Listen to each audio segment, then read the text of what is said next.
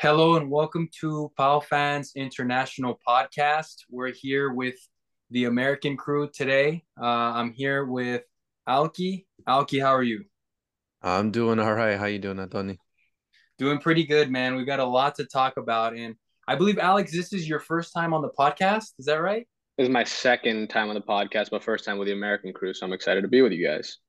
There we go. Yes, awesome. Yeah, we've got Alex.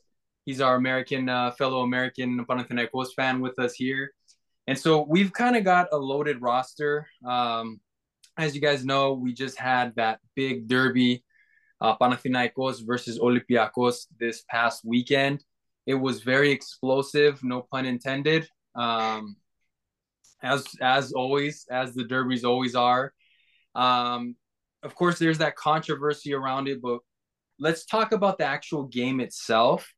Um, how did you guys see the way that Panathinaikos played? What was the game plan that they took towards Olympiacos? And feel free to jump in, whoever, Alex or Alki.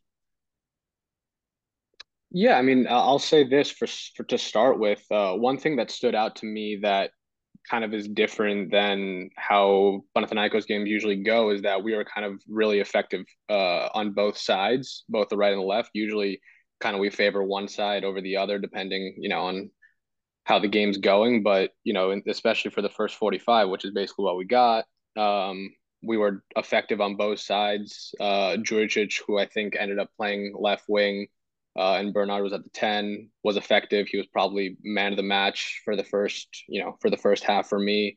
And we also had plenty of decent attacks with Palacios and Vayanidis on the right. So that definitely stood out to me as opposed to other games. Yeah, I think we even saw it in a lot of the games in Europe too. I think Jovanovic he takes either like the attacking or kind of low block approach for certain games, whereas in the past we're so used to that being like kind of slow and steady approach for every game. And I think he's just noticed with this personnel, and like we've seen with a lot of the games in Europe, just kind of take the game to the opponent, but on the same time, like still sticking to our roots of like a good, strong defense, holding our own, and just not giving up, losing possession easily or giving up stupid goals, things like that. So that game showed we were really, like Alex has said, just kind of a good balance on both sides, but being dominant too. I mean, we kind of talked about it leading up, like first half from what we saw, Olympiacos has the numbers, but like if you just watch the game itself, like I never had any flash of doubt, even up until the game got abandoned, that, game ended 1-1 or however the result will stand in court. But the score line itself, I even after 1-1, like it just felt like we hadn't taken our foot off the gas and just it didn't worry me at all, you know. Yeah, that's really positive, because these types of games, they're always one-offs, right? You go into this type of game as a Panathinaikos fan, Olympiacos fan, you can't really take team record into account as much when heading into these games because you just never know. Like we've seen in the past. I mean, that 2013-14 season, Panathinaikos, by the papers logic, were supposed to be relegated, and we went in and beat them 3-0 in Karaiskakis after they beat Manchester United. And so it's good to see that we're going into Karaiskakis and we're playing with like an attacking style. We're not really afraid. We want to kind of bring the game to them because I'll be honest, Olympiacos, of course, they seem better this year than what they were last year. They had a lot of, rotation issues going on. It was like a ring around the rosy type of thing. Um, but this year they seem a little more stable. But like Nick was saying in our chat, it's like Olympiacos hasn't really played opponents that are too difficult yet. Not to take anything away from them, but it seems anytime they come up against an opponent that has some type of game plan, some type of structure, they tend to struggle a little bit. So that's where I do think that Panathinaikos probably could have come away with the win. Of course, it's a coulda, shoulda, woulda type of situation, as we all know about this whole incident that happened. But it is positive. I do love the structure that Jovanovic has kind of built into the team because he's brought back this idea. I've said it last time as well that this is Panathinaikos. We play a certain way. We bring the game to them, and I really do like that. Now, a lot of people were talking about Juricic up to the stoppage. Would you guys say he was the highest performing player for Panathinaikos, or who would you say is the highest performing player in the game? Yeah, for me it was George. I think we had a lot of attacks going down the left side. He was doing a lot of nice overlapping runs.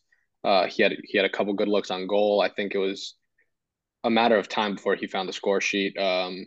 Probably deserved a goal in the first half himself. He was centimeters away probably a few times from finding the net. Just came in too late a couple times, or defender did what he needed to do a couple seconds before George got to the ball. I'm thinking about a few specific moments that happened, but yeah, for me it was him. But it wasn't just him. I think Bernard did well at the 10, where we've seen him, I think, do better this year than he has on the wing. Vianides found the score sheet. I think he was doing well himself. So there was not many bad performances in my opinion for the first 45. Yeah, I agree. I mean, I feel like Jurisic and Bernard are like two of those highlights for us just throughout the season. They'll go on streaks of like 2, 3, 4 games in a row where they're like game changers, and then other games where they're like solid, just not standing out compared to others. But I haven't seen them put a foot wrong this season. That's saying a lot, especially for a guy like Bernard, who us and a lot of fans and even some of the papers were just like sick of him, honestly. Like a lot of us wanted him gone, or we'd sell him even up until this point. And I think he's just kind of one of those glue guys that helps when we're kind of looking for an answer. And Jurisic just being, obviously, I'd say, other than Brignoli, like signing of the season for us and for the last few years, just kind of one of those like it guys that just kind of makes things rotate. And we could say that with a lot of guys. I mean, Vilena, he's had ups and downs, but he's been like a huge improvement. So, but I think those two, like Alex said, for the compared to everyone else, probably stood out the most. But I didn't see anyone that played a bad role up until the game stopped. Yeah, that's I've been just scrolling through Twitter and just I'm in those Panathinaikos circles as you guys are as well, and just kind of seeing everybody highlighting Mladenovic, or I'm sorry, Juricic, um, after the game. I mean, after those 50 minutes or so, just kind of highlighting what a good player he is. There was that scare with that crazy tackle on him, and he's kind of lucky he got away with not getting injured from the Olympiacos player. I don't remember which player it was, but he, Ndoy. Indo, yeah. I mean Yeah. that I saw it. That should have been a red card. I mean that was just a crazy challenge. Um, so he's the type of player that I am happy to have, and I am glad that Bernard has kind of also come into the mix. Like Alki was saying, I mean, I was one of the vocal fans that was just saying he's not worth the contract. He's not worth the money we're paying him. But it's I mean, he's had a hat trick against Panetolikos. He put in some good performances. We lost against Ike, but I remember he put in a decent shift against Ike and against Olympiacos. So he's finding his confidence. He knows when to step up at these important moments. And those are two players. I think having them at their best, that's going to kind of take us as far as we can go, because they create opportunities for our players. Because compared to last year, if you guys remember, I mean, last year our biggest struggle was we couldn't really score. And now this year we've got a guy like Juricic, who's a creator, along with Bernard also kind of getting comfortable in that role. And we're finding the back of the net a lot more. So that's going to be kind of that key that's going to drive us forward. Um, but I mean, the elephant in the room, you guys, I think it's kind of time to talk about it, which, Oh, it was 50th minute or so, 49th minute. Olympiacos equalize. They score, they make it 1-1, and a firecracker goes off. And allegedly, according to some, oh, allegedly a yes, firecracker Yeah. went off. allegedly a firecracker goes off. And Juancar, who was warming up on the sidelines, went down. There's conflicting reports from all sides of media. Essentially, he lost his equilibrium, fell down. He said he couldn't hear.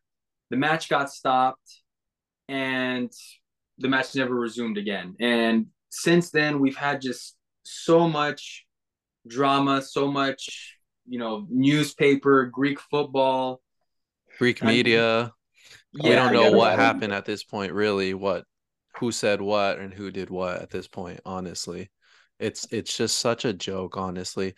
The joke part is just that all the constant or lack of streamlined information, and then the other part of it is just like how long does this go on just in general in Greek football before, I mean, I don't know before what. I mean, we've seen people die over stuff like this for teams. So it's like it's gotten to the worst point it can, but even that hasn't stopped it uh in a derby game like this. But it's like this whole circus that keeps happening is just, it's embarrassing, honestly, for Greek football and the league as a whole. It definitely holds the league back, and I don't know. None of us are saying that Greece is going to be a top five league, but it holds the league back. And one thing that stood out to me, we haven't heard anything from Jovanovic yet, as far as I've seen, but it reminded me of something he said about what happened in August with Michalis, the AEK supporter. They were supposed to play on Tuesday, we were supposed to play on Wednesday, and obviously their game got postponed. And Jovanovic in his press conference said, this was supposed to be a celebration for Greek football. You have, the two Athenian teams playing Champions League qualifying football back-to-back days. It should have been a celebration, and it ended up obviously being the opposite of a celebration. And that's exactly, I think those same words apply to what we saw on Sunday. They applied to the cup final last year. We were not in it, but it was behind closed doors. That's also supposed to be a celebration, and it's something that's not celebrated. And that's just three instances in the past, let's say, 4 months. But the list goes on and on. All of these events are supposed to be celebrations of our league and our teams and our football and our fans, and it ends up not being that at all. So it's really a shame that that's what it comes down to. Yeah, I mean, yeah, you guys have said it perfectly. I mean, it's a disappointment. I mean, this is something where I was talking about it with a friend. I mean, I've been watching Panathinaikos probably since I was 12 years old. I'm 26 years old now, uh, and things that were happening back then are still happening now. So in terms of the football being played on the pitch, the last few years, I think we have seen an improvement, but at best, it's just remains stagnant on the outside parts, which are just as important, in my opinion, as the actual football being played on the pitch, because you're having fans just doing stupid stuff. I mean, your You just team can't just respect that kind of behavior, honestly. Like it got to a point where like there's certain point of like ultras and hooliganism and all that, like you can take it and draw that fine line, but like having that history and stuff, we get it. But like this is 2023, top 10 leagues aren't even doing this kind of like barbaric acts, like honestly. I mean, we don't see that. We see it maybe outside from the fans, outside stadiums and stuff, like especially during like European matchups and things like that. We've seen with like Italian teams and anybody in like the Eastern Europe, those Ajax leagues, fans like recently, just a couple of weeks ago, Ajax fans had their scene inside the stadium. yeah. So it's like, I mean, it happens, just not to that extent and not consistently like it does for us. And you just can't be, it shows a bad image, and you just can't show like no one's going to respect that league at the end of the day. And it The domino effects into a lot of other things like referees. I mean, that's been like a joke of a thing for the last 2, 3 seasons now for the Greek league. And it's like no foreign country is going to want to send their people to go be in charge of refereeing and officiating in a league that can't even control its fans or its city or anything. And then we're going to get stuck with, the bias refs of Greek refs. Oh, Panathinaikos is paying that guy, or Olympiacos has him under the table, or whatever. Just like all these bullshit stories with a doctor saying, oh, he's a Panathinaikos fan. Well, we've also seen pictures of him show up at Aris games, Ike games with the players. Like it happens. He's just a football fan. So it's just like it's just the drama never ends for me. And it's embarrassing. You gotta laugh at it just because of how joke it is. And we've been watching it for how many years? We're all fans. Like at what point does somebody, and hopefully this weekend will prove something in how it stands in the court on Friday. Our team isn't involved in that from what I've seen, but like hopefully this will be a starting point to just use common logical sense, guilty by association, whatever we need to do, right? To yeah. just get some consistency and some order in the league. Yeah, well, again, I just, piggybacking off of that, I mean, there, on top of just everything that's been going on, just a disappointment. I mean, you said everything perfectly. It's things are stagnant at best. We're having issues with referees. We're having issues with fans. I mean, for example, as I was saying, Olympiacos, they just score and let's throw a firecracker on the pitch, allegedly. Let's throw a firecracker on. I mean, what sense does that make? I mean, any logical person's gonna say, I mean, hey, let's celebrate. Okay, if we're gonna light a firework or something, we're gonna shoot it in the sky. We're not gonna throw it in the direction allegedly of the players. It's just all ridiculous. And I mean, you have this split, unfortunately, which that's the biggest problem I think with Greek football as a product of all of this that we're talking about. We have these splits among fan bases where we get blinded by the colors, and you've got people, blindly claiming that, oh no, Olympiacos, no, they didn't do that. The fan never did that. The game should go on. In my opinion, and I want to bring this to you guys after. I mean, in my opinion, Panathinaikos should get the 3-0 win on paper, just like the other clubs have done the last few years, per what has happened in the past. If we want any type of consistency, we need to continue this way. I mean, in the past, Panathinaikos has been punished, and rightfully so, right, for throwing things on the pitch and for other matters like that. We've seen Pauk get in trouble for, I guess, toilet paper hit an Olympiacos coach in the head. I mean, they stopped the game, got a 3-0 win. Every Right, but we single just get into the like layers and gray lines of like people saying, "Oh, well, Panathinaikos went in with Ankar and refused to come out, so technically they abandoned the game." And it's like you get into these just like pissing contests, and then you get stuff like Marinakis coming out and like mocking the way Juankar reacted to the firecracker A, and then B saying like now he's setting a precedent for what any player that gets hit is gonna just act dizzy and stuff like just mocking somebody's injury, whether he oversold it, undersold, whatever it is. The evidence is there. There's pictures, there's evidence. Firecracker came there on him. And And to mock somebody for that and how they react, like, is just, and you're setting that precedent. You're setting the bar so low for mocking him. We know Manakis isn't going to come out and like say, oh, the fans are at fault, because he would never do that. And for whatever reason, you may have his reasons. People will agree with that, whatever. But it's like coming out and making that kind of statement to me is just like, that's where the level of our league is at right now. so much of the discourse from Olympiacos has been like, you know, for me, it's what I've seen is like the guy has to die for it to be like a legitimate thing. Like, no, the guy does not have to die. Like, we should not be throwing firecrackers on the pitch, no matter what. And if he's lost his hearing temporarily, if he's gotten dizzy temporarily, like all those are still no nos basically. Like the guy does not have to die for it to be a serious thing for us to walk off the field and for us to get the 3-0 win on paper. That's what the rules say, right? I And mean, let me say this, and let me say this about the win on paper. And I'll speak for myself. I do believe I speak for most of us. I don't want the 3-0 win on paper in normal circumstances. Like I want the game to get played. I want to see our team play 90 minutes and dominate for 90 minutes. That's what I see. thousand percent. When the game got stopped, I was upset. It was a shame because we were watching a great derby. We were watching a great derby of the eternal enemies, and it's a shame that it had to get stopped and we couldn't see it through. But I want my team to win in 90 minutes. I don't want my team to win on paper. But when it's happened so many times in the past, like you said, Alki, there's a precedent right there, and then we have to follow the precedent. Like that, I'm not going to say I don't want it anymore because they've gotten so many wins like that on paper in the past. So now it's time for us. But under normal circumstances, yeah, I want to win in 90 minutes. Yeah, I yeah, mean, any normal, rational football fan wants to see their team play and win. Of Okay, course. we of course like when it comes down to it, like how rules are, we want those points, but like that's when we get into, like I said, the pissing contest of like who's right, who's wrong, whatever. Like rules are set in place, but then they have all these gray lines they fall under. And then reading reports how the doctor diagnosed him, but then didn't have the proper equipment to really fully diagnose him, which is why he was supposed to go to the hospital. And it's like when you hear stuff like that gets leaked out, whether it's true or not, a doctor not having the proper equipment just goes to show how big of an embarrassment our league. Like we're not even prepared for moments like these.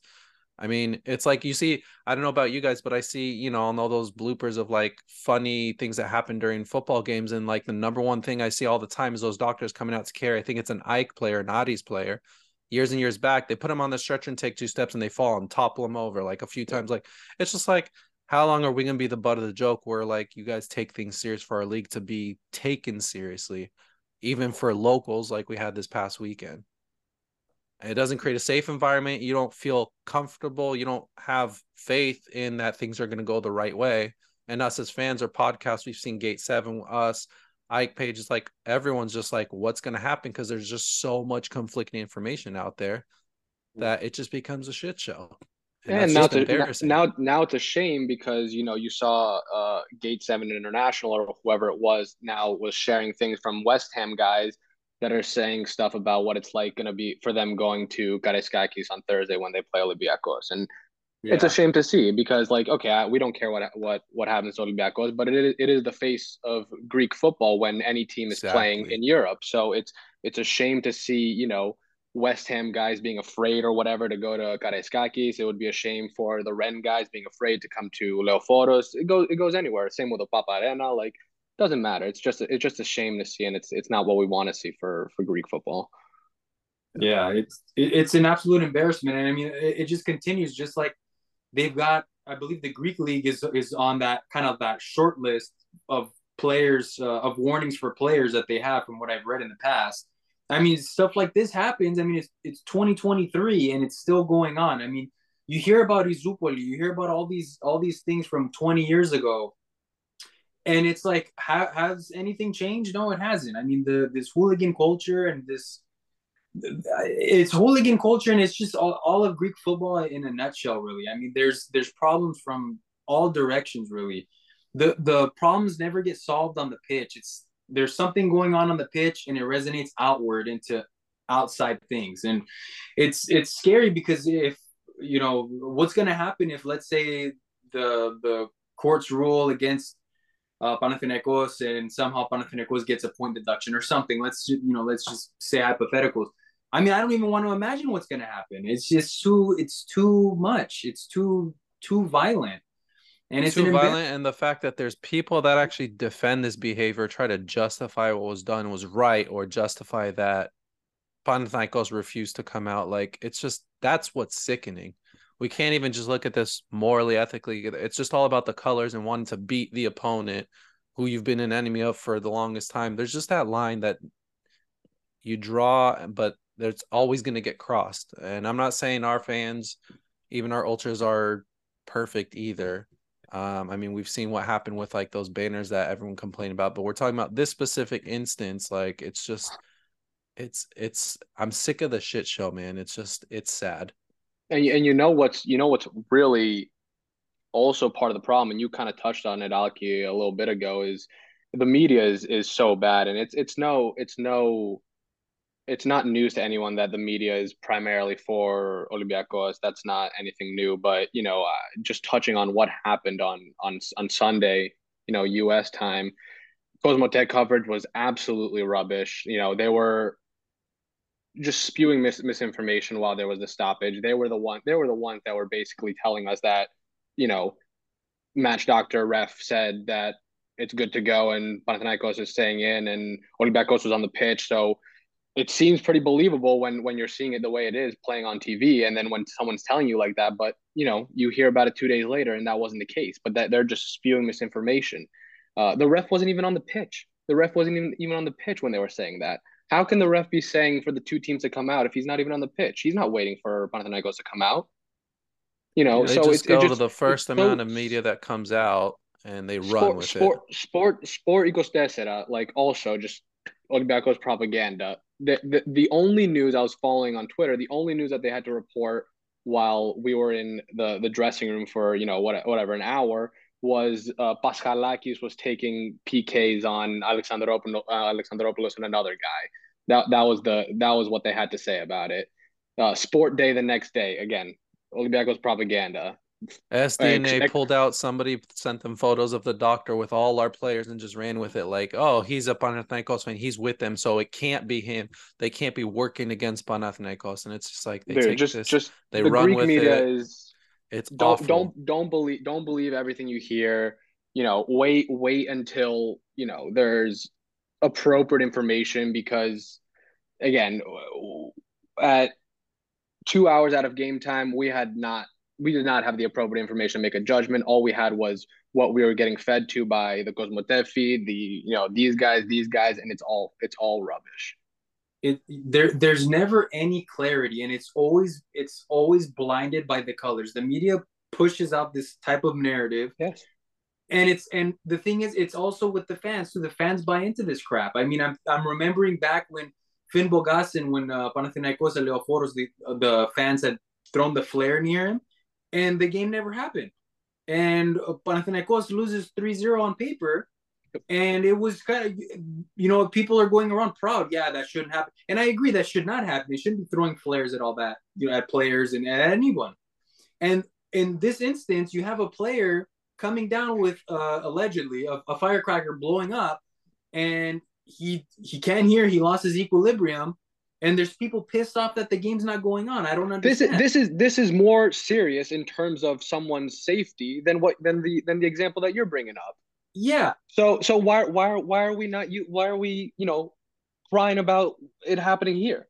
Because it's yeah, going against them. That's simple as that. Like, There's and never it's any the split. consistency around it. I mean, we've seen Right. derbies in the past, too much smoke in there from all the flares and stuff, even in the stands, where they have to stop the game because players can't fucking see 2 feet in front of them to make a pass. Like, it's just it's sickening, dude. Like, how many years are we gonna keep doing this and doing this and doing this? It's not me saying it as a Panathinaikos fan to defend us. Just overall, we've seen it with other teams, but there's no consistency in it. Like, if they cancel a game just because a flare was thrown, like you said in the past, the same rules should apply now.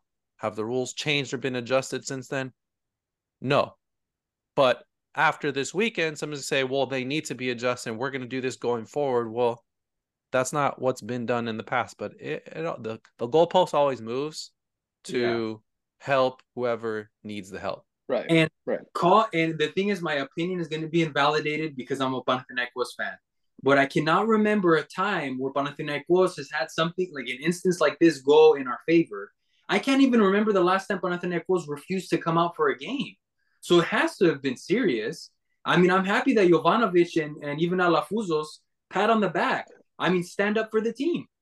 But it doesn't even have to be serious. This is what I'm saying. Like, you gotta protect your players. You gotta protect your Yeah, players. And the guy doesn't have to die, for it to be worth not coming out for. Like, he lost his hearing, he was dizzy. That, for me, that's enough. And I'll say the same thing about the other side too. Like, you gotta protect your players. They're not animals, they're not yeah, animals. They're people, and they're doing their job. They're on the clock, right? Like, yeah. you're not gonna go to work and like get injured and then get, you know what I'm saying? Like, And then yeah, so your Or core. we're just going to drop in league popularity. We're going to be like those South American leagues or some of those crazy leagues. Like, it exactly. it just depends. What is your goal for the league and what image we're supposed to be Players are portraying? not gonna want to come. Players are not No, gonna want and to we're going come to if be they're at getting risk. stuck with just homegrown players or just random nobodies, and that's going to be the state of our league. And if that's their goal, then fine.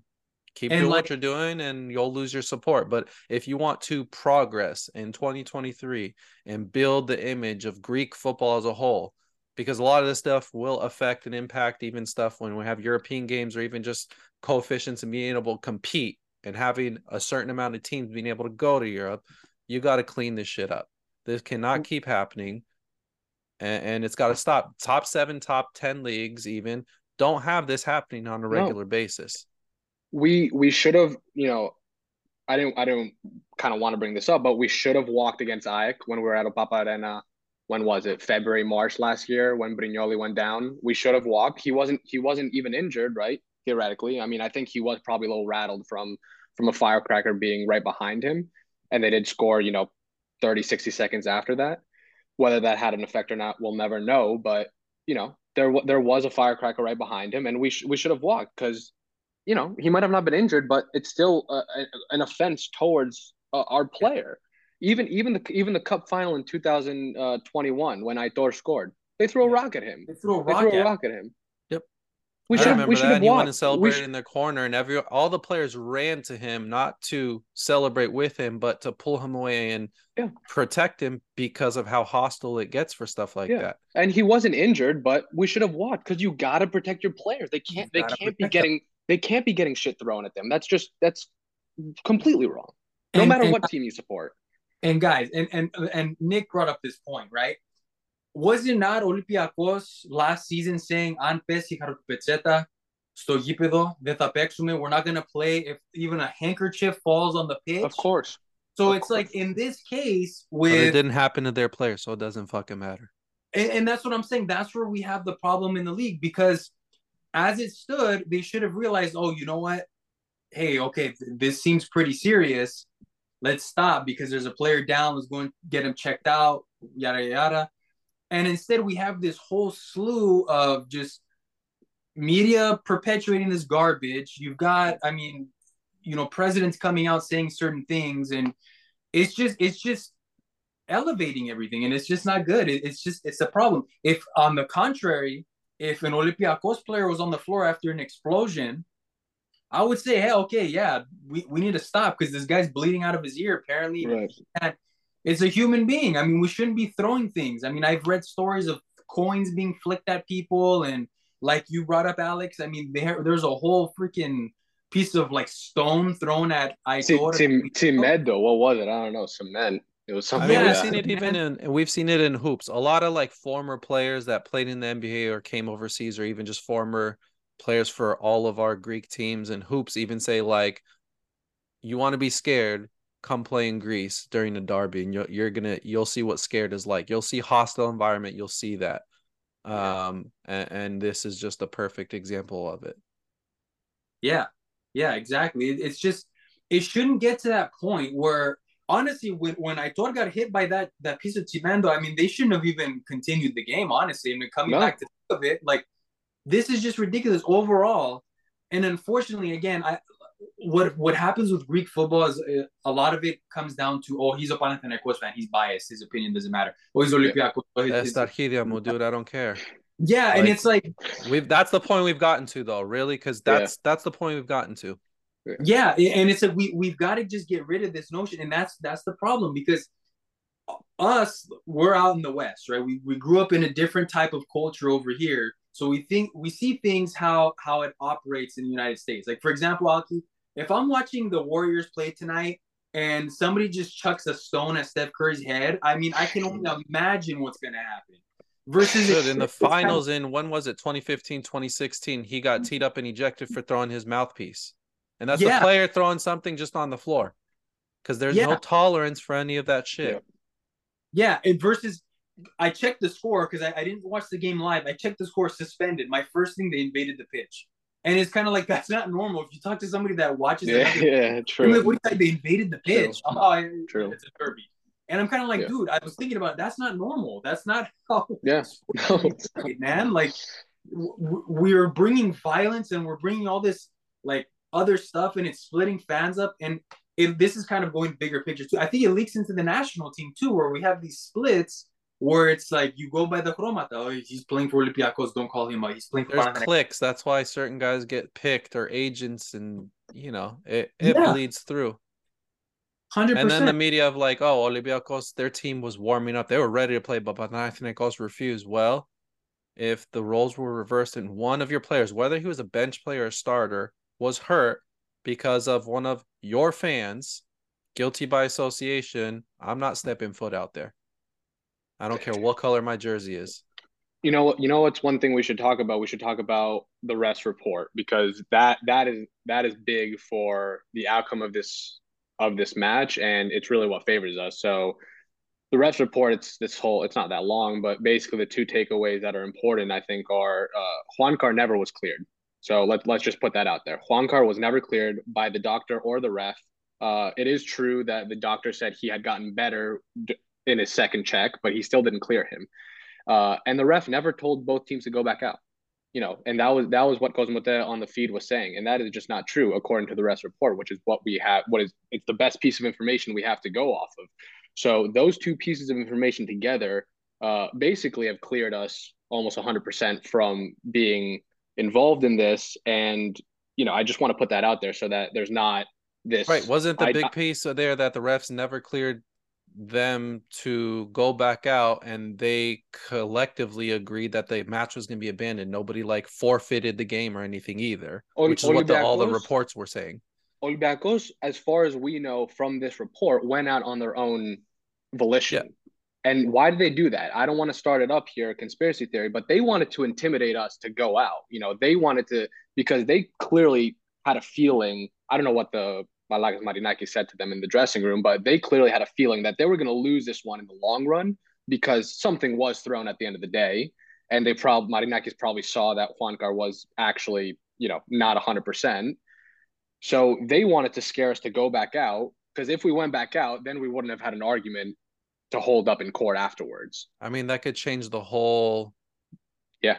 dynamic. I mean, me being a and Dortmund fan, I witnessed it in Champions League when their bus almost got bombed, and they didn't want to play. Their coach at the time, Tuchel, said, "No, stop being a bunch of pussies. Your guys are going." So they rescheduled the game against Monaco the next day. It was the same day, and they rescheduled for the next day. They go out, they lose 5-0. And if you watch the game, all the players were you could tell not there just from of the course, trauma, all of that. And course, makes so all makes sense. psychologically, that's going to impact dynamic of the team, the flow. It's just one of those things like we see in other games where it changes the momentum of the game, whether it's like their headspace is in a different spot or whatever. Olympiacos is going to be fired up like, oh, game's not on. They don't want to play, but we want to play. So like they're going to be scared to play us type of deal. And it's like They were also out there for who knows how long, 30, 60 minutes warming up. They were staying warm. We were in the dressing room. So there was no chance of us coming out to play and, it being at all even or fair or presentable, whatever you want to call it. But again, the ref hadn't come out. That to me says, and it's confirmed from the ref's report, that he didn't tell both teams to come out. If he had told both teams to come out, Olympiacos would come out, the ref would have come out, and we would have been waiting for Panathinaikos. And only one party was out, and it was Olympiacos, and they were trying to intimidate us into coming out. That's my 2 cents on that. Yeah, and we'll see and what happens Friday, because according to those yeah, reports too, Panathinaikos is out of it. They're not asking for them to be involved. It's Yeah, just strictly between which courts and Olympiacos, and which to me was sounds like good news for us. But again, it's I Greek football. you never Anything can know. happen, guys. we Anything can can happen. wake up and see the result, and it could be against us. I mean, you never know. They could be send them to court to tell them congratulations instead of Yeah, like, hey, fuck Yeah, yeah, off, they, you yeah, they, they know? just got rid of us, so we're not Yeah. we're not an obstacle in court. yeah. They're gonna be like, congratulations. No, but No, I I, mean, th- I, you th- I just think we're looking. I think we're looking pretty good. yeah, I think we are. I think we're, and it is, it is what it is. I mean, people It's justified. It's one of those, like we yeah, said, keep consistency, guilty by association. Yeah. The players did nothing wrong, but if your fans in your home arena are throwing things to, for whatever reason it is, Yeah. the team has to pay the price. Unfortunately, that's just how, Yeah. and most times, that's how the world works. And we should mention that I think I don't know how you guys feel about the whole thing. We basically talked about it for a good while, but I think everyone in the team handled it really well. I think from what we've heard, Jovanovic was the one that was pushing to not come out. You saw players were standing by Juan Carr specifically. Sporar and Verbic were right there. They were playing their role, doing their job. So I think from what we know now, which is not a lot because nothing really has been revealed from the Panathinaikos side. I don't know. I Which think I'm happy about, by the way. Let it all play out. Don't yeah, put any words out there. Let everyone do their just thing. just from the little that we've seen, Jovanovic standing up, I think we handled it well, and I'm proud. I'm proud with how it went down, really. And again, I don't want to win 3-0 on paper. I want the 90 minutes, but when shit like this goes down, you got to stand up for your guys, and you got to put a foot down. yeah, yeah. I'm definitely happy that the club has really stood up for itself this time. The only thing that I'm not happy about, I wish the admin never posted the picture of the doctor, because he That was kind a of little, praised. Yeah, it was not cool in my opinion. I mean, the guy's just trying to do his job, and now he's getting, they should have known. They know how the culture is in Greece around sports, and he was going to get threats and all these things. So that's the one thing I wish they never did, because that's just a bad look, and I feel bad for the guy. But overall, from Jovanovic, from ownership, from the players, from that standpoint, I am very happy with how they took it, because in the past we've just rolled over and just taken it. I mean, Nick brought it up as well, in the chat. Villafañez had been hit by a firecracker before. He got back up, and we lost that game against PAOK a few years ago. And it was, too bad, so sad. It is what it is. And I remember us kind of complaining back then, like, dude, I mean, we've seen softer things, softer punishments, or softer things happen with harsher punishments than what happened with Villafañez. And finally, our player goes down, and yeah, stand up for yourself. And hey, if in the event it does backfire, because you just never know. I mean, hey, I'm still proud that they stood up for themselves. That's what you need to do, because the others, to their credit, okay, they're gonna stand up for their teams. We've got to stand up for ourselves as well. I mean, that's just how it works. You got to stand up for the pack. Yeah. Yeah. So I think this is kind of a horse that we've kind of beaten to death over the last few days. It's just going to continue, and tomorrow, at least for us in the U.S., that's when the result's going to come out from the court. Expect If it what comes out, I mean, they go to court Friday, but they may take 2, 3, 4 days before they release anything after that. It'll get appealed to. I don't know. It's the whole bullshit. Like, yeah, we'll hear something about it in the next few days, We'll but hear about it it's at not the going to end be of the the end of it. season. If it's a tight title race, we'll hear at the end Yeah, of the season where it's going to impact one or the other, yeah, and then someone's going to fucking lose their shit. and That's then how it yeah, yeah, always works out. that's going to happen. We've yeah, been yeah. here, done that so We'll many we'll times. talk in like 4 or 5 months, guys. Yeah, we'll talk about that. And the thing is, we have them in the cup, so we're gonna play them again for two legs. Five Uh, more times this year. yeah, so we're gonna Yeah, play them a ton. So this was our first meeting of the year, and this was explosive. I mean, literally and figuratively. Like, we're in for it for the rest of the year, you guys. And honestly, I mean, based on what happened last year with Ike and that whole issue, I mean, we probably haven't seen the end of drama this year in the Super League. So just buckle up and get ready for more. Honestly, whether it's What, hard, we're like what, a month in, month and a yeah, half? we're in Like October shit, right now. man. Not even made it to fucking December. It's not even Thanksgiving for us in America. Like, Jesus Christ. Yeah, we're in October and there's already a Di Castilla. Like, it's like, dude, what the heck is going on? It's like, halfway in the season type stuff. But no, I mean, Ay, ay, ay. geez. But yeah, I mean, let's shift gears a little bit, you guys. So we talked about the FC a little bit. Let's get into Panathinaikos basketball. It's been a little bit since the American crew's been on and kind of had a chance to talk about the basketball team. Do you want to do that first, Adoni? Do you want to do Rennes preview? Should Since we're we? on the topic. You know what? Yeah, that's actually a good idea. Since we're already on FC, let's go into More Rennes. positive things. We're still in Europe, so Yeah. So yeah, top of the group. yeah. exactly. So yeah, we are still top of the group in Europe. Of course, we had that win against Villarreal, which is huge. We got that draw against Maccabi, and now we're gonna have this week a game against Rennes, which that is gonna be a home game for us, right? At Leoforos. Yeah. Um, Back at so Leoforos. back at Leoforos, because we've had that drama now with Oaxaca, which I never thought I would have said this, but I think I prefer our play style in Europe at Oaxaca versus Leoforos. I just think the bigger pitch just suits the way that Ivan has set us up in these European games. So, like, I think that's a good place to start. What do you guys think about the pitch situation? The pitch situation is, I don't know. I think you kind of are correct. We've seen good performances at Oaxaca over the years. This year, we had what, two games in qualifying at Leoforos. One was good against Marseille. One was meh against Braga. Dnipro.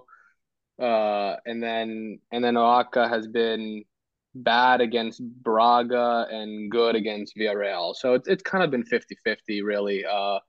But then it just other than the pitch too, the fans come into play. Like now we're hearing about how many tickets are going to get sold at Leoforos. It's going to be 1,000 to the general public plus the season ticket holders, which I don't remember how many season ticket holders we have, but I do remember vaguely that it might be like 5 to 6,000. Maybe I saw that number over the summer. So, for argument's sake, let's just say, Leofotos hold about 16,000. Let's say we'll have half the stadium will be fans.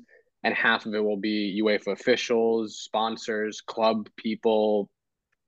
So, you're talking about 8,000 fans versus 60 some thousand fans. That's going to come into play. The pitch, like we said, it's going to be a weird one. It's going to be way different than what we've seen recently. Yeah, I mean, I don't know. I feel like for both sides of the argument, I can see it because how we played against Marseille in their own stadium, people are like, yeah, we're not built for like that big of like a crowd. Like Leoforos is our own home little thing. Like it's better. And then on the flip side, we saw us perform at Oaxaca. So I don't think I think we've had enough with this group of guys where there shouldn't be a preference at this point. And they've performed pretty evenly at both, like Alex touched on. So it's just kind of like what we just talked about, that whole situation with the stadium at Oaxaca is like just another kind of like add it to the list of just the drama and embarrassment in Greece, just having that come up after how many years. Um, but I guess just against Rennes itself and being home, that'll be a good atmosphere, I think, after, especially after all this drama that happened over the weekend. Just being in a small home crowd, I think might help just kind of bring everyone's spirits up and the players will be feel good about it. Rennes is on a really bad run of form lately too. I think at the last 4 or 5, they started the season pretty good. I don't know if you guys paid attention, but their last like 4 or 5 games, think they lost one, drew one, and lost like three in a row or something like that. It was a pretty bad run of form lately. So, So I looked at the recent games, and it's kind of a weird one because I think what you're talking about, Alki, is so the last game that they played, they lost to Lorient 2-1 away. And actually, they had all the stats in that one. They had the expected goals, they had the total shots, they had 20 total shots, and they had almost 70% possession. So they had everything. It looks like they probably deserved to win that one, even though they lost. But I looked at another game they played a month ago, which sounds like a long time ago, but we had international break. So it was only like, 2 games ago, really. And they drew 0-0 with Montpellier, and they had 18 total shots. They had 63% possession. So kind of a very similar storyline to their last game against Lorient. The difference there is that out of 18 shots, they only had an expected goal of less than one. So it seems like there might be a trend with them. Even the last game where they had 20 shots, their expected goal was like 1.1 or something, which yeah, it is, was on not. FOTMob it's 0.94, Sofa scores Yeah, like 1 point something. So right. So low, the really trend is low. they're holding the ball but not doing anything with it really. Right. So yeah, it seems like they might be taking like these, long shots, like really not really effective attacks that they're putting together. Yeah, it looks nice on the stats, but they're not putting anything of value on the pitch. So, I guess we could maybe, expect a little bit of the same. We're gonna be under pressure because they do hold the ball a lot. They're always 60-70% possession in these league games against similar teams.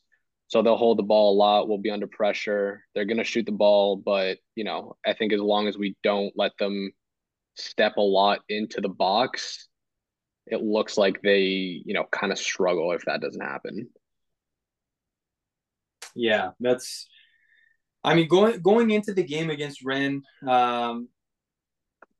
just based on all those points that you brought up, Alex, as well as Alki, like it kind of reminds me in a way a little bit of the Villarreal game when we were going into that one, where Villarreal, they were kind of going through this weird sort of situation with the manager and mixing up tactics and mixing up the lineup, and they just weren't playing effectively.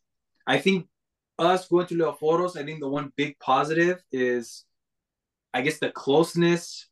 Just all the fans are together there. It's a big fortress, and besides the game where we lost with Ike, I mean, I don't. Panathinaikos usually they're it's a very intimidating ground to play at whenever we're playing at Leoforos. So that'll certainly play into our hands. Just kind of like getting into lineups and tactics a little bit. I don't see too much changing from the game we saw against Olympiacos. I feel like the game plan that Jovanovic went with against Olympiacos is something that we might see reflected again in the game against Rennes. Because it was a derby game, but also I feel like it was a time to experiment because Olympiacos, of course, they're a good team. So usually want to try things out, and it seemed to be effective. Unfortunately, the game didn't get to finish, so we didn't get to fully see it. But I think Juricic is certainly a player that we're going to see in the lineup. He's going to have to be that X factor player for us. Uh, Personally, I'm going with Ioannidis starting again. He's just been so impressive for me this year, and just keeping the back line the same. Is there anything that you guys maybe suspect that Jovanovic is going to change up? Or you guys think he's going to roll with what we saw against Olympiacos for this game against Rennes? I think pretty similar. I think he might take the same approach he's taken against some of the other French teams or even via Real. I think Rennes has a very they keep possession, so their main guy, and I don't know if this is managerial choice or they switch gears. Their main guy is Matic in the middle. Now, as we all know, Matic is a big name. He's played everybody's slow pace, kind of take it. He controls the game in the middle and he's slow. So I'm hoping Jovanovic kind of takes it to him kind of on the counter, beats him with speed because they're not a fast paced playing team, but they will hold possession a lot. And as we've seen in seasons past, Jovanovic is like cherry on top of everything is just his counterplay. And that's where we're at our best. Even when we go full attack, like we've seen ourselves be super good on the counter. So I'm hoping he goes in that. As far as like player selection, I wouldn't really change up too much of what he's been going with. I think, with injuries and who's healthy and who's not, I think he's going to stick to what's been working. We might see a change, I think, like we've seen on the flanks with obviously Juankar. We don't know what's going to happen with him. Vagianidis and Kotsiras has been a toss-up, but they've both, knock on wood, no matter how much we make fun of the poor guy, Kotsiras has been solid. So I think we'll see the same stuff, just maybe a couple different changes, but I think personnel-wise, like it doesn't change the actual game plan itself.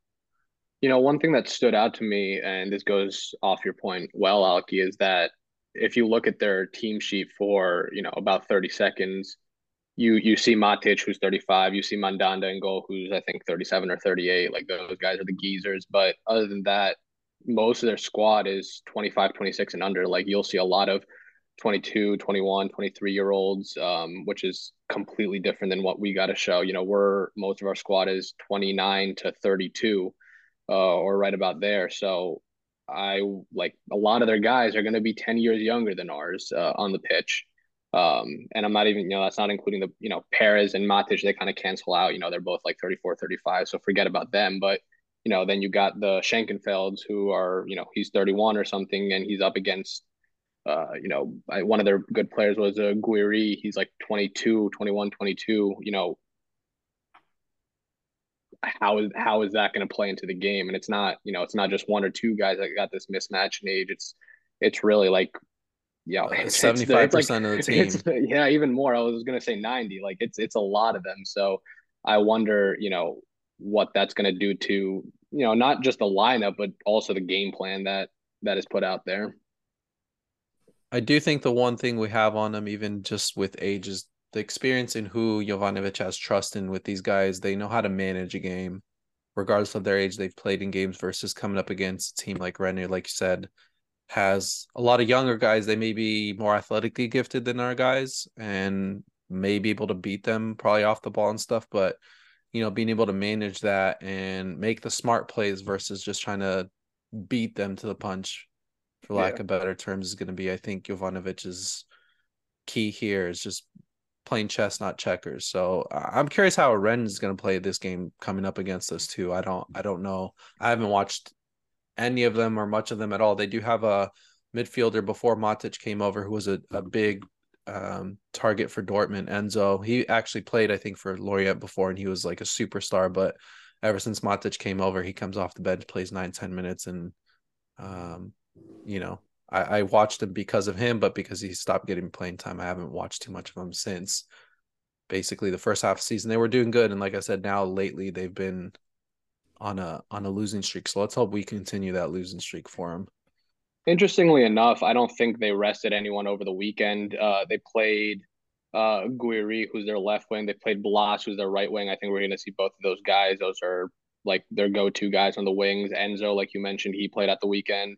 Their captain, Burigo, I think is their normal captain. He played at the weekend. Their right back has been doing really well. His name's Assignon. Their left back, same thing, Trufer. Like I think they played, if not all 11 guys, they definitely played like nine of them over the weekend. So they did not rest anyone. Yeah, they Um, made their three subs and they were all late subs too, other than one of their forwards. But everything yeah. was in like the 80th minute. So a lot of them played a pretty full schedule too. Yeah, so I think we're gonna see most of those guys. And it seems like yeah, they're gonna hold the ball a lot, shoot. Yeah. And pray. So based off that, what do you guys think? What do you think the result's going to be for this game?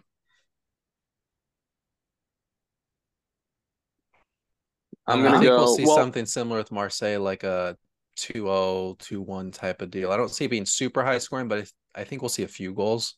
before we go into that and you just gave your answer, Alki, but I wanted to ask you guys if you think if and how the game from Sunday and what happened and not playing the full game is going to affect what happens on Thursday, whether it's in terms of lineups, which we kind of already talked about, but also just like morale, our mentality, if it's going to have any effect whatsoever on how we come out and what we do. I think, I mean, if the shoe was on the other foot and Panathinaikos was, at the kind of, the stakes were against us, everybody was pissed with us. Um, I would say it would negatively affect us. From what I've seen, for the most part, with the evidence, with the referee's report, with the coach sticking up for the players, with Alafusos coming out, with the fan base embracing the players, I think it's more we're going to see something positive out of the team, to just kind of build off of what we saw from the play on Sunday against Olympiacos.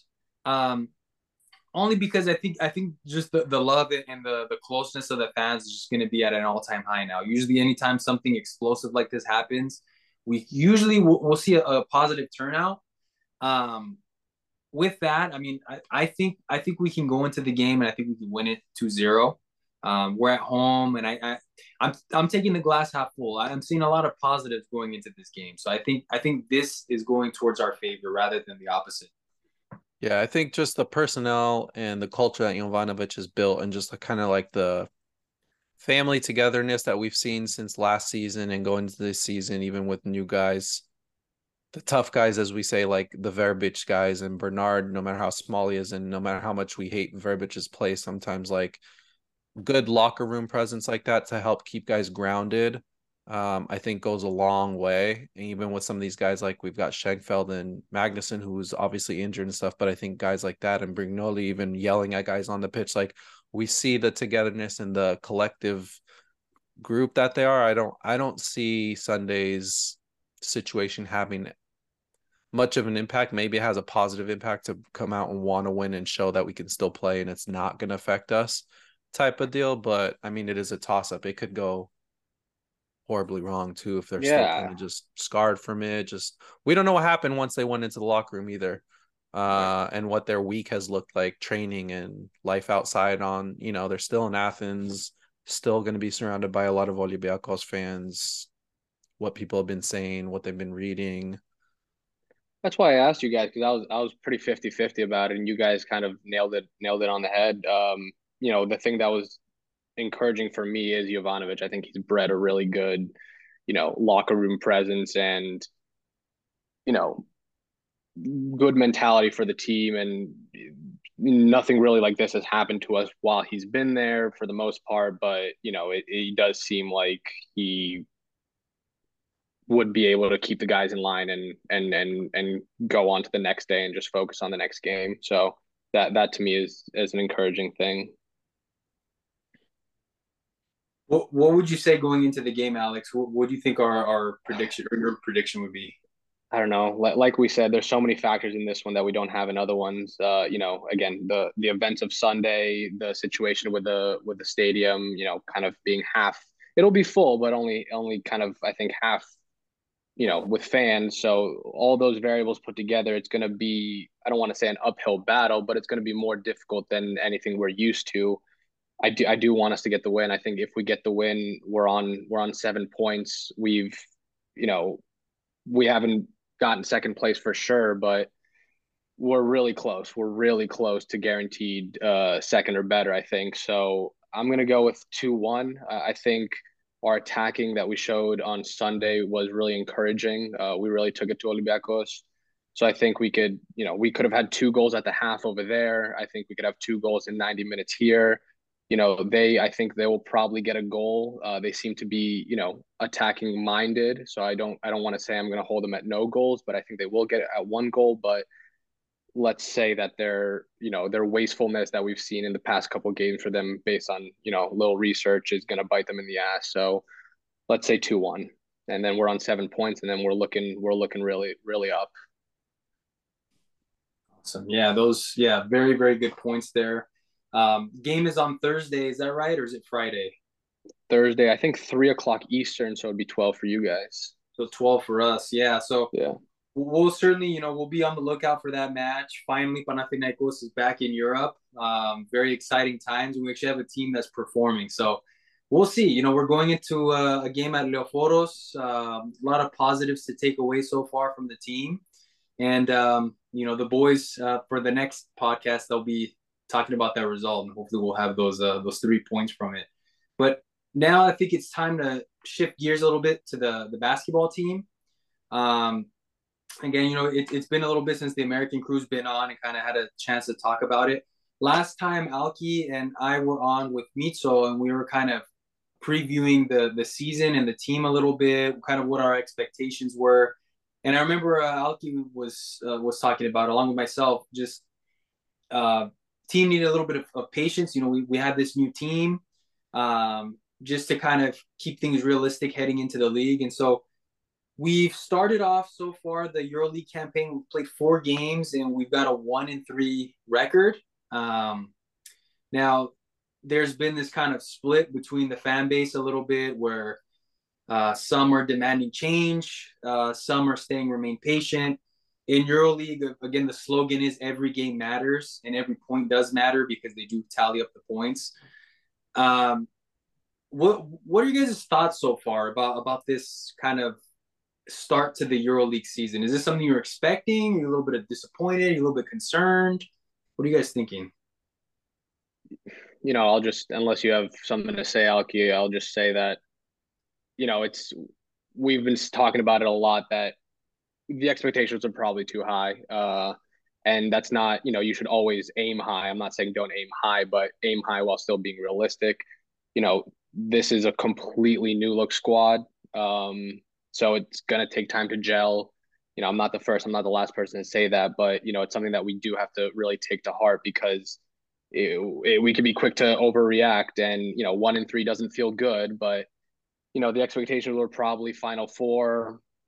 More realistic expectation is probably playoffs, and I don't want to, sound like a pessimist and I don't want to make the Final Four. Of course, that would be awesome. That would be, way, way, I don't know, exceeding my expectations even right now based on being 1-3. But, we have to temper and, it'll get better. It'll get better. It's not going to be like this just because it started like this. It's not going to continue like this for the whole year. It's going to turn around pretty quick, I hope and I think. But also, the 1-3 is kind of, harsh on us, I think. 2 of them went into OT. You were saying, Antoni, that, ball roll away from, winning the opener against Olympiacos, and that could have been a completely different look going down, would have given us more momentum instead of, being a gut punch. So there's been some tough breaks for us. That's not excuses, but things could be a little different. And the 1-3, like I said, is not. It sounds a lot worse than what we've actually shown in EuroLeague. I think the Fener game was really the only one where I was like, okay, this is like, this is not. We deserve to lose this one. I'm just going to throw my hands up. But like, again, the Olympiacos game could have easily been won. The Maccabi game could have easily been won. Obviously, we won the Bayern game. So, 1-3 is a little harsh. Yeah, I mean, is it disappointing? Yeah. Like you said, the expectations versus reality. I mean, like you said, it's a whole new team, a whole new coach. He's got to implement his tactics and how he plays game style, and then all the players collectively have to kind of be on the same page after learning a whole new thing. So it's not like one or two new guys. Like we've got a whole new starting lineup, basically a few brand new guys. I think we talked about even leading up to this. Like I think if you look at the roster, there's maybe a handful, if not less, of guys that are returning guys. I think the biggest question that I think that we should ask ourselves, and feel free to chime in, guys, is at what point do we start to worry if things continue like this? Let's say, tweak a few things here or there. The games stay close, but we continue losing, or 1 out of 3 we keep winning, but we're not getting embarrassed like we did a defender game, but they're still close. Like we see effort, we see the vision. It's just not obviously execution in the final minutes or whatever it could be. But at what point do we start to worry and say, okay, now I think, when does DPG step in and be like, no, coach, you got to start winning? We've seen the Yeah. craziness like that, but I'm just Yeah. thinking, like, at what point do we as fans start to worry and be like, okay, what is it, the players, or do we, like, I guess at that point, players, you can't really do much because you're still kind of doing the same thing, just getting rid of a few guys to replace them. You got brand new guys, but with the coach. Yeah. You know, I Oh, sorry. Go ahead, no, Alex. no, go ahead, Antoni, go ahead. Yeah. So I was, like just kind of like, soaking in what you guys were saying. And I was just thinking to myself, I mean, I agree with Alex with, I think the 1-3 is a little bit harsh right now, how fans are kind of getting upset about it. Of course, it is disappointing a little bit.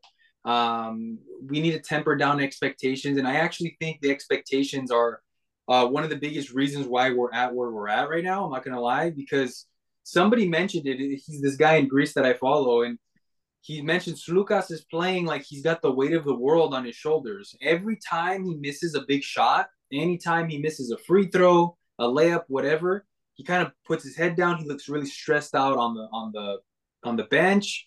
You see guys like Lesor missing free throws, and I just think the expectations were set super super high going into it. Of course, there's all that excitement, and there's this pressure now on the team to perform for the first time in a couple of years because Panathinaikos basketball has, I mean, this past 20, 30 years, they've been really, really good. They've been very successful. Last 2 years, it's been kind of bad. And now the expectation is, hey, we need to get back to where we were. Now, this is a whole new group of guys, essentially. I think Kalaitzakis is the only guy that was here last year that's coming back. And the guys are expected to perform again. And you've got, Coach Adaman now, who's bringing in this system. And yeah, one criticism I do have to say about Adaman is he never should have said this during the summer. I don't know if you guys saw this, but he was guaranteeing that we were going to go Final Four, or not guaranteeing, but he was making really bold statements about Final Right. Four and beating Olympiacos in the league. And Well, that's kind of like what I was going to say. A lot of this pressure, stress, like you see the body language in Slukas and stuff, like a lot of it they brought upon themselves because we saw like the statement Slukas made on why he decided to join us, and then yeah, statements about like his contract, and the reality is he's how old, we signed him for this amount of money. Like it was just, and even the drama from DPG coming down, talking team, like having to say, we need to do better. Like this is unacceptable. So like it started from last season, even, and the whole crazy off season, that a lot of this pressure and stress, they kind of brought it upon themselves in a sense too. yeah, So I wouldn't say it's not even the pressure just from the fans, but pressure from themselves. They're like, okay, we talked a big game. They got to back it up at this they point. got to back it up Like there's exactly. no denying that, like I'm gonna give him time. They gotta gel. Like that's just reality. But at the same Right. time, you gotta show for what you were talking all summer long. You know, Um to answer your question, Alki, about, how much time do we give before, major changes happen? Like we've been saying, it's a rebuild, and rebuilds don't happen overnight. One year, I don't want to call it a waste, but 1 year where, we're going up, as long as we see improvements and development and things going on the up and up, then that's all fine by me. And then we could, really compete next year or even the year after. But, I don't think we have to jump too much yet because, it doesn't happen overnight. So, listen, we're not making the final this year unless, a big surprise happens. We should be competing for the Greek league. We can't be getting blown away by Olympiacos. So as long as we make playoffs and we're in the Greek league until the very end, and again, as long as we compete and we could still lose the Greek league because they're still a good team. They didn't Yeah. fall off. They didn't fall off the map just because they lost Lucas and who was it? Sasha to the Sasha, Canes. right? Yeah, Yeah. Sasha, right. So they're still a good team. So it's not even a shoe in that we're going to win the league, but we got to be competing. So for me, playoffs, compete in the league, hopefully win the league, and then we're really going to go at it next season. I think that's where we want to be. Yeah. That's So that's perfectly so then said. to add to that though, we make playoffs and competing in the Greek league. Do you think realistically, because this is just us talking, but do you think fans in general, whether it's hoop fans of the Euro hoops and just Panathinaikos fans, or even ownership and whatnot, management, do you see them giving the team a year before it's like, okay, now next season, Final Four for sure, championship or bust type of deal, whatever it is? Do you see even getting it a year? Like, I guess my That my question is, do yeah. we do we see what do we see as like the realistic expectations out of like the coach, management, and the players at this point? For this year, I mean, again, we should strive for the best we could possibly do. I do think it was, not the best thing for Ataman to say, Final Four. That was kind of shooting yourself in the foot a little bit. And then you start 1-3. And listen, if we go 1-4, it's not over, but we really got to win the next one. Like we really got to win the next one, even for playoff sake. I'm not even talking for Final Four sake. We really got to win the next one because 2-3 is a lot better than 1-4, right? I don't remember who the next one is against. Onia. But okay, so got to win that one. You know, Alki, to answer your question, the fans are gonna be more critical than I think they need or should be because of all this talk that happened over the summer, and we're gonna have a shorter leash than we probably should. That's what it comes down to, and I hate to say it, but I don't want that to be the catalyst for big changes too soon because without again, I'm not a basketball expert. I do follow the BC, but I do think Ataman is the right man for the job. Like he's only gotten high praise. So I don't want anything too rash to happen where we're like, we got to make a head coaching change. Like I don't want to see that. Listen, if it drags on for a couple of years and we're struggling and we're just getting into playoffs and that's about it, then that's a different story. But again, as I said, build upon each year and like, listen, if we get playoffs this year, good. Then we build upon it next year. And that's not I'm even thinking about I don't want to go too long about this, but I'm even thinking about Olympiacos FC. They were kind of in a rebuilding phase this year, even from their own words. That is their own words. They sacked obviously Pedro Martins midway last year. They had their interim coaches and they got their main guy and they expected to be in this kind of competing because they always do. They're Olympiacos, but also kind of not competing. And then, okay, they came out through 7, 8 games, 9 games, and they're top of the league. So that completely went out the door that rebuilding season. But that's what they were saying before this season started. The difference between them and us in BC is that they had a good start, so they could forget about the rebuild, and we had a bad start. So we're Yeah, kind of like they're back to over like delivering compared to us, where we might be under exactly. delivering and no one wants to We're be under under the delivered, and that's Exactly. just So the that reality that's of the it. difference. That's the difference. So if we were over delivering, we would not be having this conversation. We're slightly under delivering, but again, the under delivering is not severe. It's a lot more severe than it probably looks. Again, I'm gonna harp back to it's two OT losses. We're 1-3, but we're two OT losses. So it's not like we could take them away. I'm not saying erase them, but again, just a ball roll and We could be Maccabi. 3-1 versus one and Exactly. three, We could be like 2-2. And if we were in 2-2, that's still like respectable. we would be Yeah. having this conversation, but not to the same, magnitude. So again, I think if we could get back to 3-3, and again, this is looking games in advance, but you know, if we could win two out of the next three, let's say, like I think we're sitting all right, and we could put a lot of this behind us. It's been pretty good in the Greek league too. Not just to focus on Euro League. I know it's a different quality of opponents, but we just won 111 to 75 against Lavrio. Like again, it's Yeah. Lavrio. I'm not, we're not going to talk about it for 10 minutes, but statement win. Good to Oh, see that we're putting up that number. Um, you know, the one that concerned me a little bit was the one with Betty Steady, which was a couple weeks ago. We were down by 17. We did end up winning it, which is good, but we were down by 17. And Betty Steady's a good team. They're one of the better teams, but still, you never want to be down 17 in the Greek league, even against yeah.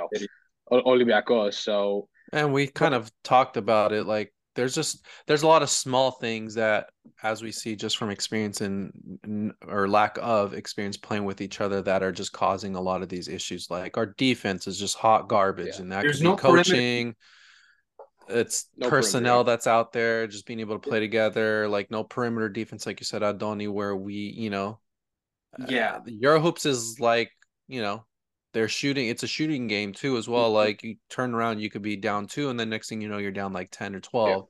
The game's at a Yeah. loss. Or there's been times even we saw even with last season, completely different roster, but it's still carried on this year where I see like box score of like quarter over quarter, where there's some quarters where we're barely struggling to score like 10, 12, 14 points, and other quarters where we're blowing them out 30 plus points. Like there's a lot of lack of consistency, which is the only thing I can say that concerns me. Very unrelated to last season, because it's a whole new group of guys, but the same issues we saw last season are kind of still happening this guy with a whole new group of guys, and it's just and a new coach. So it's like, Yeah. And and you know what though? One of the areas that I am a little bit concerned about, like just kind of like play style wise, and I've said it a couple of times now. I don't think we can run the two guard system. I don't think running Slukas and Vildoza together is going to work out because we're getting absolutely mauled on the perimeter. they're a Slukas, liability on defense. Lucas is older. There's nothing wrong with him. He's plays yeah, good, but like when guy like him and guy like Vildoza, who's their build and size is just they're too small in small. general. And like Slukas. It said I looked up his height the other day because it says he's 6'3". He doesn't look 6'3". He looks a lot smaller. I mean, he's getting We know it's body from the blocked. NBA, Adoni and Alex. Like whatever their listed height is, you always take away like an inch or two. Or if it's guys that are like tall, like they say KD 6'8", 6'9", and he's like literally 7 foot. Yeah, It's never accurate. Slukas is lucky to be like over 6'1" at yeah. best. He's They like listed Iverson back in there at 6'3", 6'4", and there's like no way he was six there's three. no way. Yeah, because exactly, yeah, like because he's 6 foot 6'1". I mean, he's getting shots blocked. I mean, he's going to the rim getting blocked. Defensively, he can't really do some. He can kind of poke the ball, but a lot of people, and I'm glad because I thought I was being harsh. But after the game where we lost against Maccabi, Vildoza was the guy I was going into the game about and kind of targeting in my head, like maybe he's not the guy. He had a good offensive. He had a good offensive approach to the game. I think he had about I think it was 15 points or so, but his decision making is just so bad. Like he's I mean, if he's hitting a three, he's just gonna go and do some stupid like trick shot or the final shot of the game in overtime to try to send it into double overtime. He goes for a floater. He had time to drive it. He just went for a Well, and floater. I think Coach said this a while back, even over the summer. We'll see how it goes. But like he mentioned that we got a lot of good guards, combo guards, scoring guys, but we don't have a true facilitator. Like we don't have a true point guard. They signed this guy Moraitis, which I love, but Yeah, he's still young. I mean, he's gonna take time. He's got a good all around game, but like we don't have a true point guard to facilitate like we used to with like you've seen in Paspanulis or even Calathis and these kind of guys where we don't need that much scoring. So I think Vildoza and Slukas, unfortunately, they need to be kind of they're too redundant. staggered and playing, when one guy's out, one guy's in, maybe they can close, but you can't be playing them that much at the same time. Yeah. Because they're both scoring guards and knowing the Yes. game, you need a playmaker, which we don't have.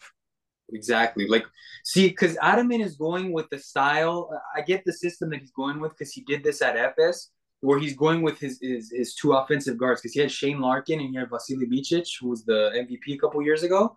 So they're very offensive oriented players, and they were like the system ran around them. The difference is I trust Lucas. He's just got something going on in his head right now with all this pressure.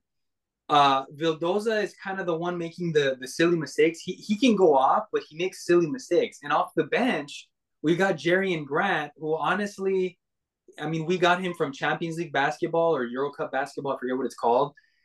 I'm not a big fan of Jerry and Grant. I'll be honest. I don't think he's that good coming off the bench. Kyle Guy is somebody that the Panathinaikos fans are really fond of. He's okay. I mean, he went He's a off the spot other up day. shooter. Yeah, I like think he's been really good actually. He's a yeah, great shooter, but look at he's not the thing I look at is the difference between Slukas when he plays for Ethniki or when he does. Like even last year we saw him when he plays for Panathinaikos, even club. Like he can be that guy when needed, but even when he played at Olympiacos, he wasn't the only guy, and I feel like that's what's Right. happening here. Yeah. And it's just you're gonna burn him out. He's gonna get injured, or he's just his production is gonna dip drastically, and I think that's the big issue that I don't like that Ataman is doing. I get the idea of what he's trying to implement, but I don't think he has the right personnel for that. Yeah, like I you know. think I Oh, sorry. Yeah, go ahead, Alex. Yeah, no, I just wanted to go back to Kyle Guy, and he hasn't been, you know, 100% good every game that he's played, but he did, the one that stood out to me was, I think it was the Fener game. Yeah, Yeah, we did end up losing by 10 or 15, but he was single-handedly keeping us in that game, All right, he might have just had a good game, but he really showed up, and yeah, he was putting them down. And again, nothing to show for it because we did lose, but he did single-handedly keep us in that game. And the other guy I wanted to point out was Costas, who's really turned it up recently. I think again lost on Saturday, but he had something like, I think it was like 3 or 4 blocks in the second quarter. He really put in a shift, and then today didn't watch the game today, but he was the MVP of the game today, so he put in back to back, good performances, and he's been a pleasant surprise. yeah. That's exactly. You took the words right out of my mouth, Alex, because I was gonna bring up Costas as well. We go with Lesor, and I get it because he's being paid the big bucks. But I think that, I mean, we've got to give Costas some more minutes Yeah. now. I mean, Oh yeah, he's earned it. he's earned it. And Yeah. another thing that I wanted to point out as well, one big positive I got from the Maccabi game was Mitoglu coming back. Mitoglu was such a like a breath of fresh air. He brought that passion to the team. Now we're lacking that playmaking, like Alki was saying, because we have 4 guards that are all redundant. They're all scoring, so we don't really have that facilitator. But the good thing is with our big lineup, Lesor needs to get his head sorted out a little bit. I think he's too much into his own head with those silly mistakes. But if him and Mitoglu and Costas continue to perform, if they can get it together, uh, and then we can bring in somebody that's like a facilitator. I saw that and I was going to bring this up actually. I think it's a good time. We're linked with Kendrick Nunn he last played for the Wizards in the NBA. I don't think he's really much of a facilitator. No, he's a Um, scoring guard. he's a scorer, so that's the He thing. can torch it up, but he's a scoring guard. Yeah, so it's kind of one of those things where it's like we're gonna add possibly a 5th scorer onto the team without a facilitator. That's the worry. I think that's where, to go back all the way to Alki's question where he mentioned earlier about like at what point do we get concerned? If we're still seeing, a few games in the same types of mistakes over and over again and no ball movement and no facilitation, I think that's going to kind of paint the picture for the season. I'm worried, I hope we don't get rid of Adam, and I think he's the guy for the team. I think he's a really smart coach because you said you had watched the game, right, Alex, the Maccabi game?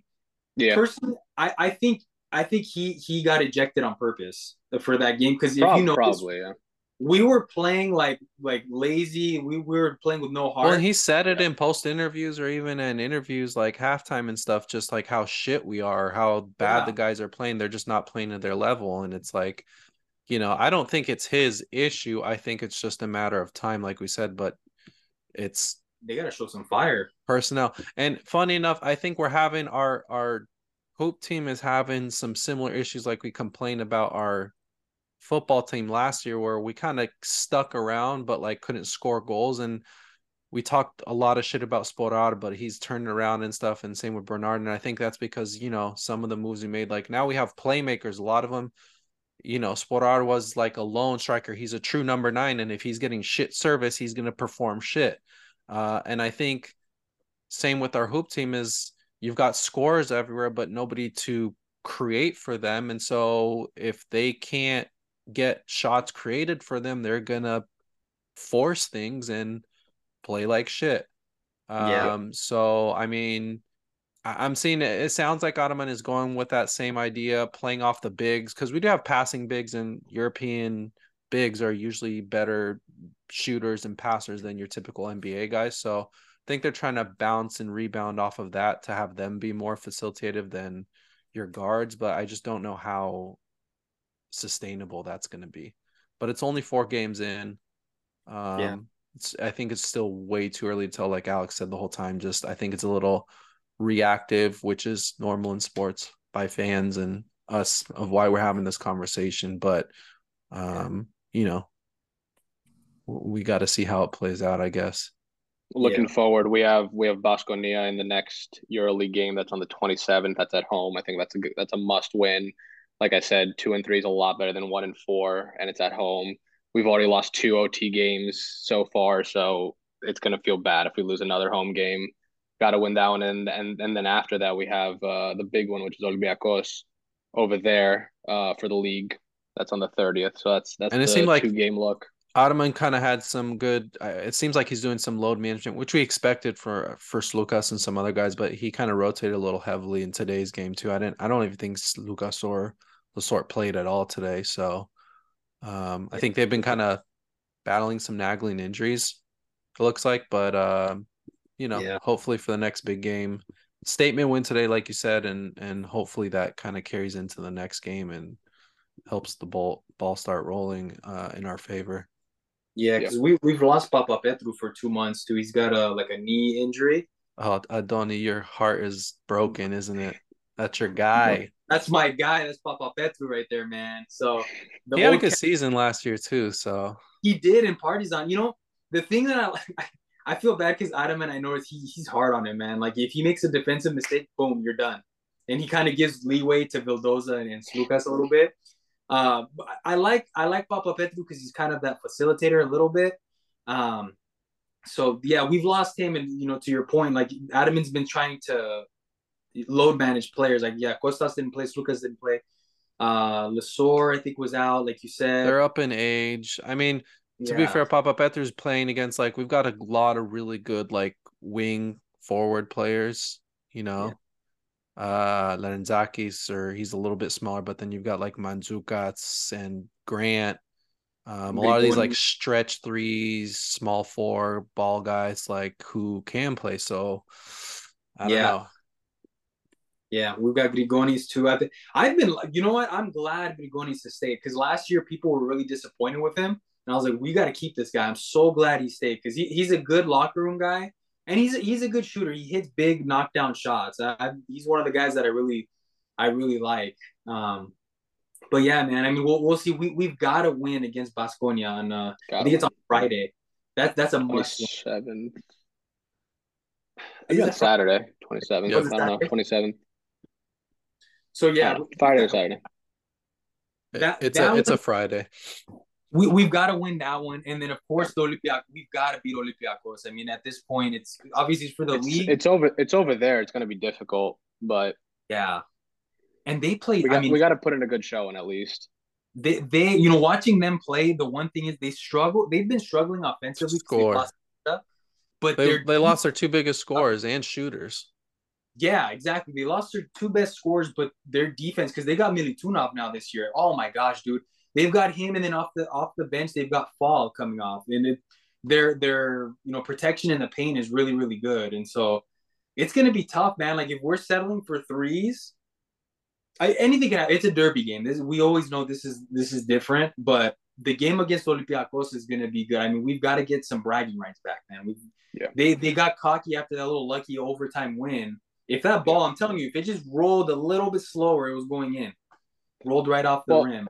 well, the bad part about that is that we completely went we not fell asleep, but we completely went dry in OT. That was the real Yeah. the real gut punch. Like, yeah, not rolling in really hurt, but like we showed nothing in OT in No, both games. Really, we only lost watching the Maccabi game, and I was like, I was getting ready for something, but watching the Kami game was like I'm watching the same Olympiacos game again. Like it was, He gave up. oh my God, it was yeah, it was tough. All that fight, dude, because we're down 15, 16 points. We We were, yeah, fought yeah, all the yeah, way back, went to OT, and you could see it. I Just forgot who was handed inbounding them the the game ball. yeah, basically. yeah. Yeah. Like, okay, so Lucas misses that free throw, right? You see him just getting pissed and you head down. It goes to OT. We're inbounding the ball. I forgot who it was. He's just kind of like slouch. He's going to inbound the ball. He looks down already. I'm like, dude, we got 5 minutes of OT. Like, you're already mentally checking out. Like, what the heck is going on? Like, it's And back to talk what we talk were saying. about mentally checking out. It was that game with probably against Olympiacos again where it was before Slukas missed the shot because that was obviously at the end, but it was like Lesor passing back to who, and it was just a brain Yeah, fart on both of Brignoni. them. It's the same thing that you're talking about. When you need to be the sharpest, they're kind of just like you said, just like kind of getting dejected too soon. Like Yeah, it's I don't I've just like I'm like you guys are overthinking it too much. Like yeah, from a play style standpoint, from a setup standpoint, like it's the facilitating problem, and in my opinion as well, the double guards where we're getting killed on perimeter, and then it's just a mentality issue too. Because once they were fighting back, I mean, they were playing really good. So we need to get those two things sorted out. So I think Basconia is the game where we need to start getting must our win, sales. Like, yeah, must win, get that win in must our win. sales. Olympiacos is going to be tough, but we've got to put up a fight. We can't have no Yep, 20-point blowout where yep, we get blown off the court because they suffer from offense. We've got to take advantage a little bit. yep. So we'll see. But I think that's pretty much calling everything a pod this time, you One guys. more one more thing to mention. Back to FC real quick. Lodigian signed that extension until 2026. That's right. Which it was a pleasant surprise. I don't want to say too much about it, but he was over the summer there were reports about him being unhappy. He didn't want to be a backup, which all fair enough because he could start on probably all 14 Super League teams. So I was surprised to see that, but it was a pleasant surprise. Maybe he wants to. I don't know. He's older. He's probably like 32, I think. So even Brignoli, he's probably actually the same age as Brignoli, maybe 1 year older because Brignoli's not young either. But that was I was surprised to see that following the news this summer where he was allegedly unhappy. Yeah, that caught me off guard as well. I'm like, oh Yeah, wow, vegan, because I could have sworn that I read that he was out of there. Like I thought that he He was just wanted done. out. Him and when Diudes found out too from the summer before whatnot, the whole it was when Brignoli came in, it basically kind of knocked down the pins for like any keeper that was at our club. And Yeah, he got some time, I think, in one of the games too. So I don't know, maybe Jovanovic threw him a bone and they exactly. talked, or who knows. listen, he's again, like I said, he could start on probably all 14 other than ours Super League teams, but he's still not going to play for the foreseeable future. Brignoli is our number one. He's going to play both the big league and the European games. It's not like in England where you could start your second guy in like the League Cup and stuff like that. It's not going to be like that. So he's still only going to be playing like what, I don't know, six Some to eight cup games games a if six he's six to eight yeah. games a year maybe. Like look at this, we have Olympiacos in the first cup games. Like he's not going to play in that. No. So I don't know. It's a weird one. It's a complete 180 from what we heard and saw this summer. But it's from a team standpoint, that's a fantastic number two to have. You can't be complaining about that. So hopefully he fights and gets game time where he can, and it's just good for the team in general, and good for Brignoli to have good competition. Yeah, yeah, certainly. So yeah, definitely a positive to kind of ponder upon. I was really happy after this kind of crazy week with everything going on around our team. Just in general for both of them. It was good to see Lodigan kind of get that extension there. So we've got that depth still at goalkeeper. Um, that's pretty much all I've got. Did you guys have any last words or anything you wanted to share? Oh, let's hope for a win on Thursday and see how the weekend goes. Awesome. Yep. Let's hope for that win, and then we'll see. I think the Australian boys are gonna cover the result for Rennes. So it was good talking with you guys. Glad to have the Americans back on the podcast. Let's hope Panathinaikos does good throughout this week, both in BC and FC. Absolutely. Bame. Take care, guys.